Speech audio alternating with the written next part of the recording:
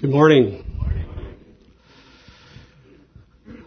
Boy, there's a song we all can relate to, huh?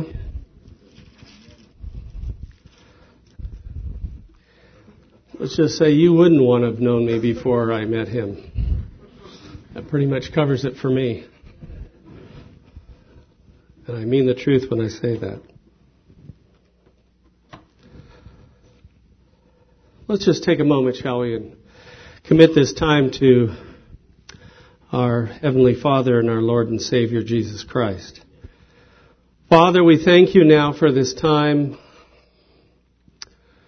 It is such a blessing to just be here.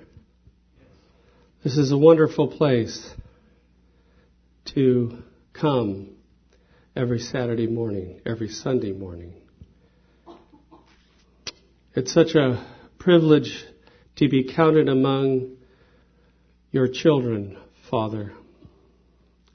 It is such a privilege to know what you have done for us, Lord Jesus. And it is so encouraging to know that we will be with you forever and ever. So we just now ask that you would bless the reading of your scripture this morning. Be with each and every one of us. Special welcome to visitors here for the first time, that you would just impress upon them how welcome they are to be here today and in the future. So, Lord, we just commit this time now into your most faithful hands. In Jesus' name, amen. Would you turn with me this morning to the book of Jude? Jude's a tiny book. It's right before the book of Revelation. It's tiny, but it's powerful.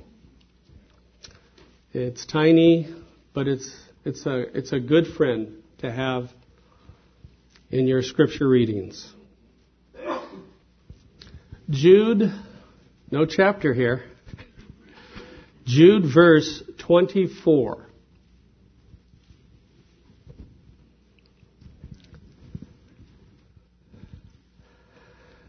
Now to him who is able to keep you from stumbling and to make you stand in the presence of his glory, blameless, with great joy.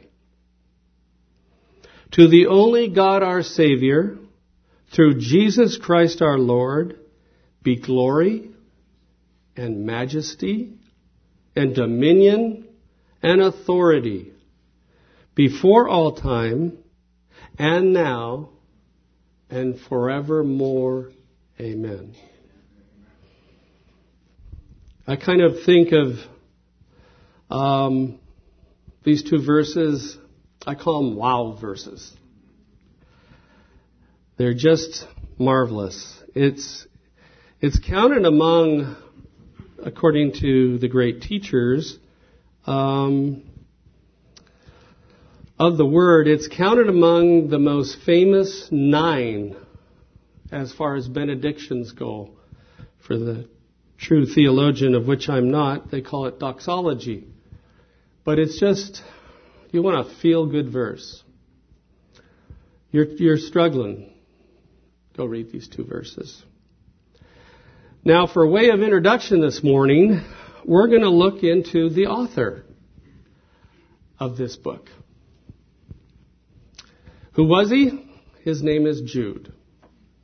Elsewhere he's called Judas, not the other one. He is one of the 4 half-brothers of Jesus. So one could say he came from good stock. For we know the parents, don't we? If you've seen the movie recently, The Nativity, it was just a blessing for me. It was very encouraging and very insightful into the lives of Mary and Joseph. So he is that. Scripture identifies him in Matthew 13:55. No need to turn. It's very brief.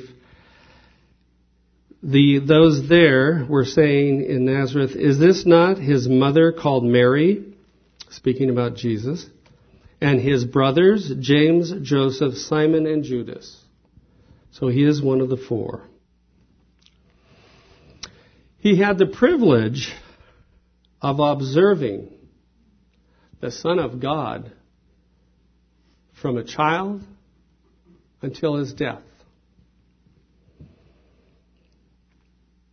He was with his brothers and mother at his first miracle he performed in Cana of Galilee.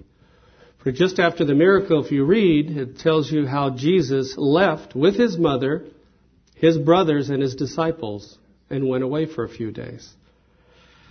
I often wonder at what point, because Scripture doesn't give us that insight, at what point did Jude understand who his brother really was? It's possible the mother shared with him all the things that at the time of the birth treasured in her heart. We don't know that.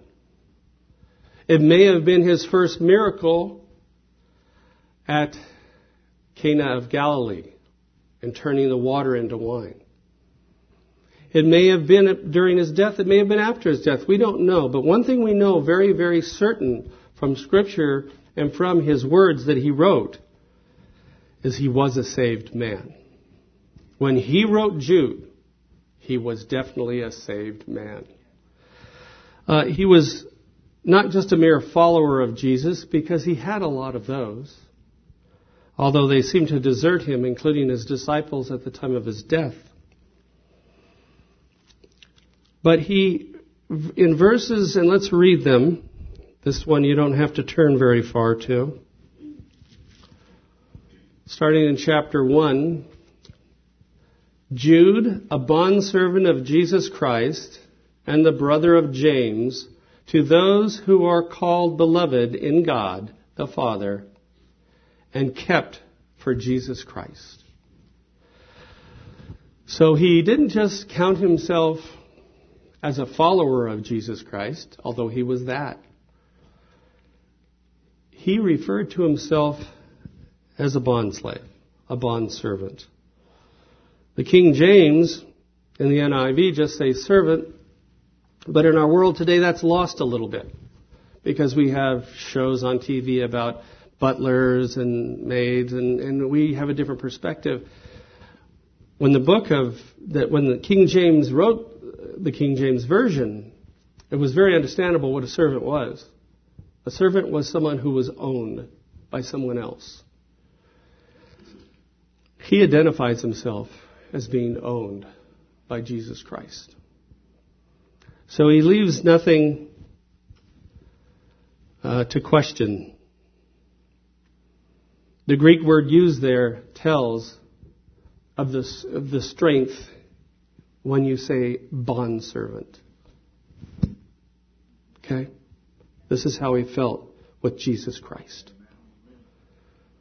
This is how committed Jude was to Jesus Christ.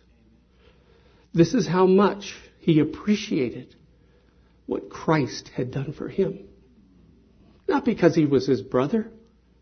He clearly shows he's a humble man by identifying himself with Christ as a slave of Christ. And a brother of James, who wrote the book of James. He doesn't identify himself directly. He was not an apostle. He was simply a bondservant of Jesus Christ. He was a dedicated man. He was a man filled with the Holy Spirit. Verse 3. He cared for the Christians. Beloved, while I was making every effort to write you about our common salvation, I felt the necessity to write you appealing that you contend earnestly for the faith, which was once for all handed down to the saints. He cared about them. He was concerned about them. Jude was a Christian. Jude was a bondslave of Jesus Christ. Jude was a pastor. He cared about the flock. He cared strongly about the flock. He was a righteous man. Jude hated evil. If you read this letter, you will consider something really amazing that'll hit you. As he describes the wickedness that prevailed, he was describing today also. Today is no different. As you read his writing, you would think he was talking about today. Today has become so evil out there, hasn't it? Listen to what he has to say. Jude 5 through 19, but this is just an excerpt at the end of that portion. Just listen. But you, beloved, ought to remember the words that were spoken beforehand by the apostles of our Lord Jesus Christ, that they were saying to you, in the last time there will be mockers, following after their own ungodly lusts. These are the ones who cause divisions, worldly minded, devoid of the Spirit. That's today.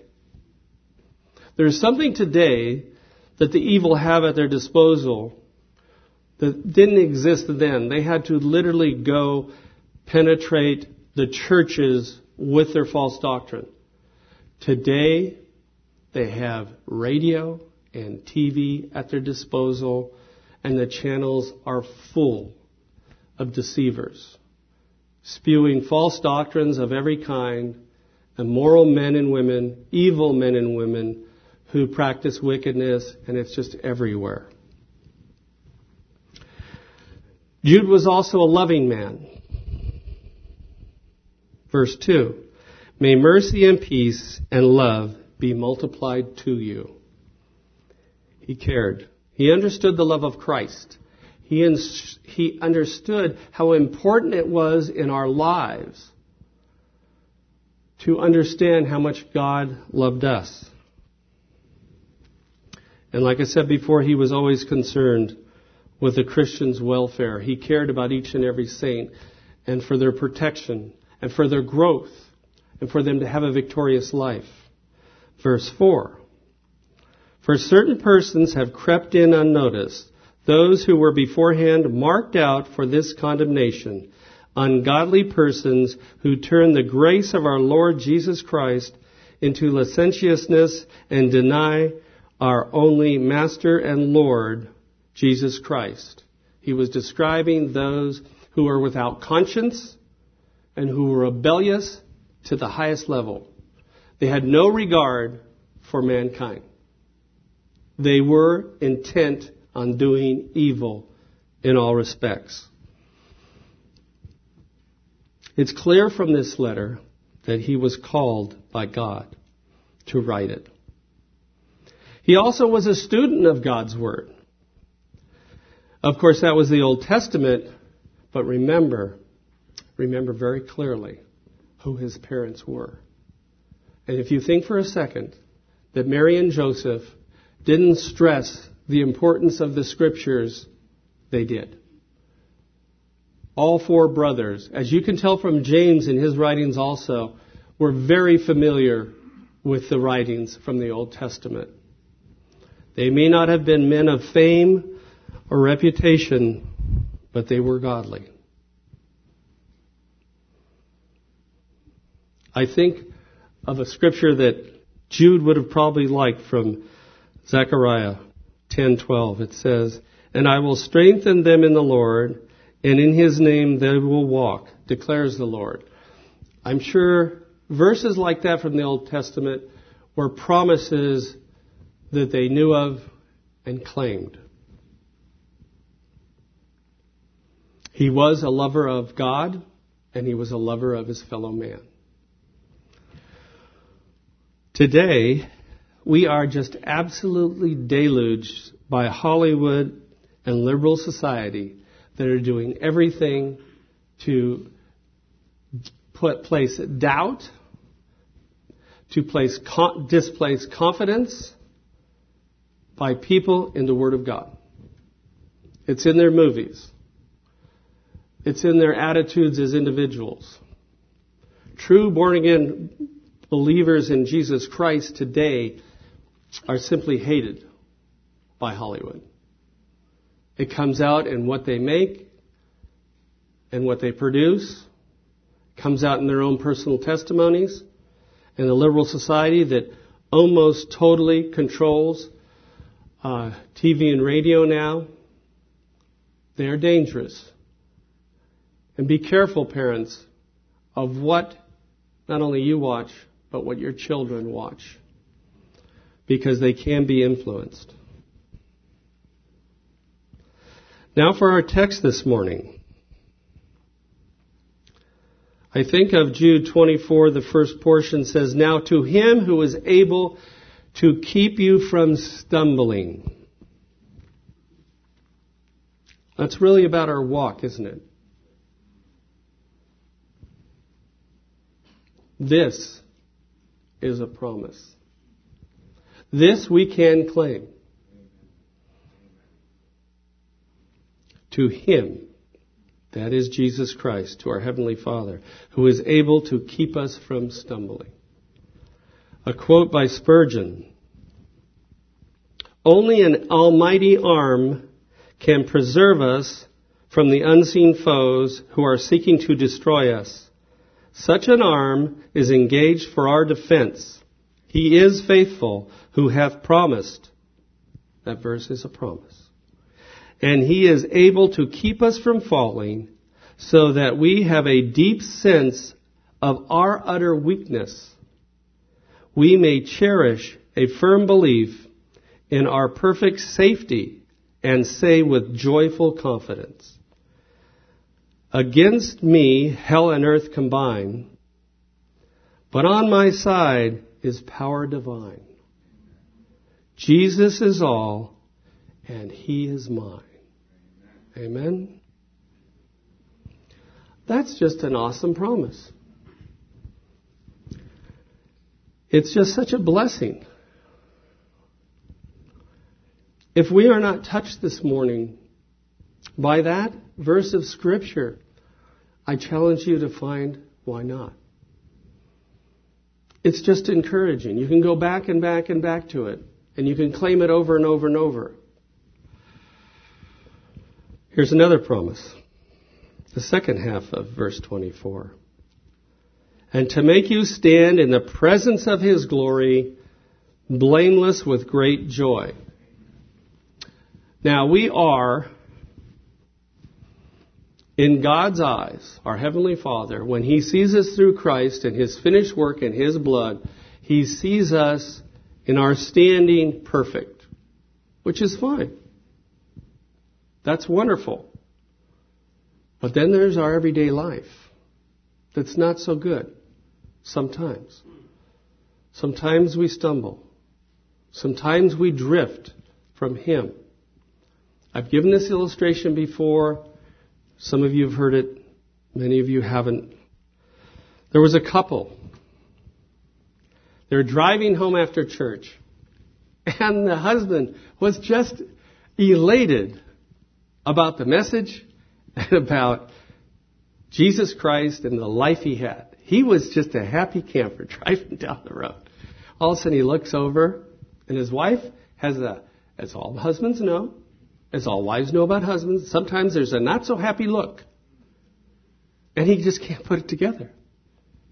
And he goes, "What's wrong?" She says, "I can remember when our love was warmer and we were closer. In fact, we used to drive down the road together side by side, but no more." And the husband just looked at her and he said in a loving voice, "Who moved? Who moved? There or here?" When we're not feeling right with God, he didn't move. We need to find out what out there took our glance. What out there caused a temptation, God forbid, a sin It was us, never him. He's always been there for us. If we find ourselves cold, when's the last time you were in his word? In fact, Christians, born-again Christians, cannot survive this life. If you're truly born again, you cannot survive a day if you didn't get up with Jesus and you didn't feed on his word. Because we need him. Because we need his fellowship. Because we need that arm of protection we heard Spurgeon talk about. And to do that, we have to walk. If we get up and we're troubled, don't go shower, get ready, dress, and head out. Get on our knees. Find out what the troubling thing is. Find out what it is that's gone wrong. And if you're married and you have a wife or a husband, never go to bed angry. Because I guarantee you when you wake up, it won't be gone. But guilt and conviction, if you're truly saved, will be there. Clear everything up. And that's why couples, before they go to bed, unless someone is working and someone can't be together, they should be praying together before they go to bed. Gives no opportunity to the devil. They can get up, but always spend time with Jesus.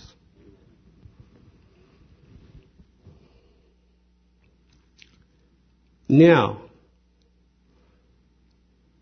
he helps us to stand, doesn't he? He does. He helps us to enjoy victory. He helps to put a spring in our step. When the Holy Spirit's in control, life is good. But there's news in this verse of Scripture. It's going to be even better. When we see him face to face, we will be blameless, without fault. Nothing. There's no record. There's no past. There's nothing. When we see him face to face, we will be blameless. And I went and looked at the definition between the old Webster's, my trusty old little Daniel Webster Bible, or dictionary, Bible, and the college edition. He gives some synonyms which they seem to forget in the new one. But one of the synonyms he gets for blameless, sinless. We're not sinless now. Okay? But that day we will be sinless. We will be different. We will be like him in that we will be holy, like the song we sang this morning. We will have no tears. We will have no temptation. Newsflash, the devil doesn't have a house in heaven. No more words from the evil one. No more thoughts. No more fiery arrows. Nothing. He's gone. And it's just joy. It's just a blessing that we can stand there in his glory, which today, if we stood in his glory, we'd be consumed. Moses wanted to see it. God had to put him in a cleft of a rock, let him see his shadow. But we will stand there in his glory. Folks, it just doesn't get any better than that. Jude is telling us about it this morning. You talk about spiritual vitamins, and there's other ones of scriptures that I love. I call them spiritual vitamins. These are spiritual vitamins. These will take care of your spiritual nutrition. They will build you up, and they will give you a positive outlook in Christ, and in your testimony for others, and in your sharing with others. And then finally, we get to that benediction. We get to the benediction. Now we get to talk about our God, our Lord and Savior, and our Heavenly Father. His words are just phenomenal here. They just take us to heaven in this description. To the only God, our Savior, That is our Heavenly Father.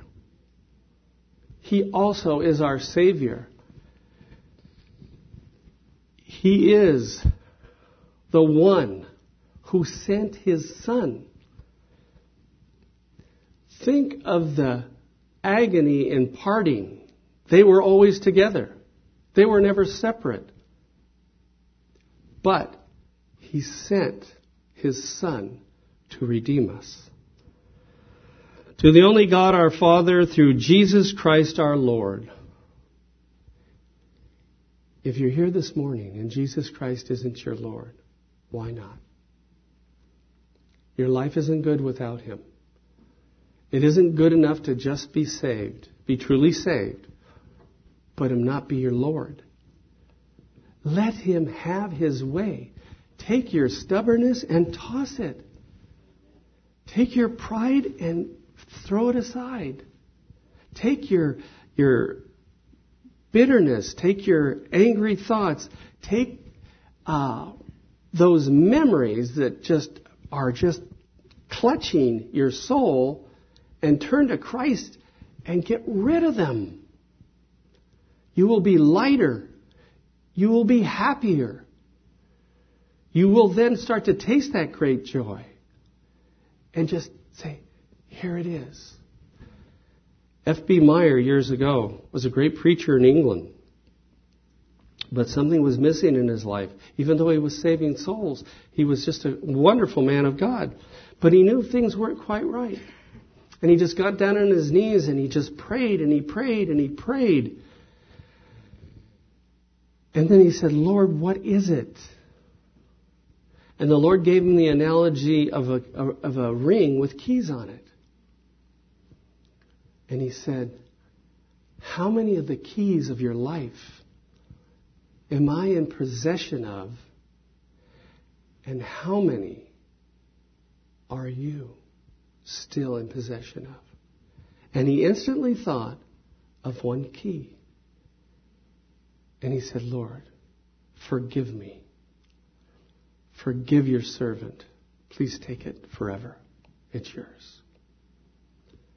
Leave no keys in your possession. Leave no keys in my possession. Give them all to Him. They will open every facet of our life, and He will bless us, and He will help us, and we will, with true conviction, like that memory verse this morning, we will be able to resist the devil, and he will flee from us, because he is our adversary, make no doubt about it. Be glory. He says, be glory. Be majesty. Be dominion and authority. It just doesn't get any better than that to have a God that possesses these attributes. Dominion. Authority. There's nothing above Him. There's nothing equal to them. There's no level even close to Him, except our own stubborn, willful will and pride. We need just to give it up. And life will be good. Life won't be bad. Situations and circumstances won't be haunting us. Doubts about if you're a saved person but struggling, doubts about am I really saved will go. And if you're not saved this morning, come to Him. Let Him let you taste the joy and the peace that is in a life with Him. It's just marvelous. To the only God our Savior, through Jesus Christ our Lord, be glory, majesty, dominion, and authority, before all time, now, and forever. Forever. Forever. Forever. He is the only thing that is forever, except one other thing. There's only two places to end up. It's either heaven or it's hell. But He, with Him, standing before Him, in His glory, with great joy if you know Him. Let's pray.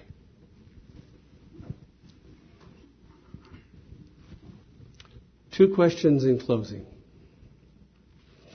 If we're not saved this morning, if we don't know Him as our Lord and Savior, if we have no confidence in a past profession, well, then we should make a decision today for Him. And He'll bless your life, He'll transform your life, and He'll uplift your life. If we are saved, the simple question is, upon the basis of the book of Jude, how shall we then live? Heavenly Father, we thank You and we praise You this morning that we've had this time together to go over Your Word, to go over the blessedness of it, the instructions that are in it, the direction that's given to us in it, and the blessings that await us. We thank You for our brother Jude. We thank You for the life he has in Christ. We thank You that he was a portion of the Bible. And we thank You that he is such an encourager. And we just thank You now in all things. In Your name, Lord Jesus. Amen.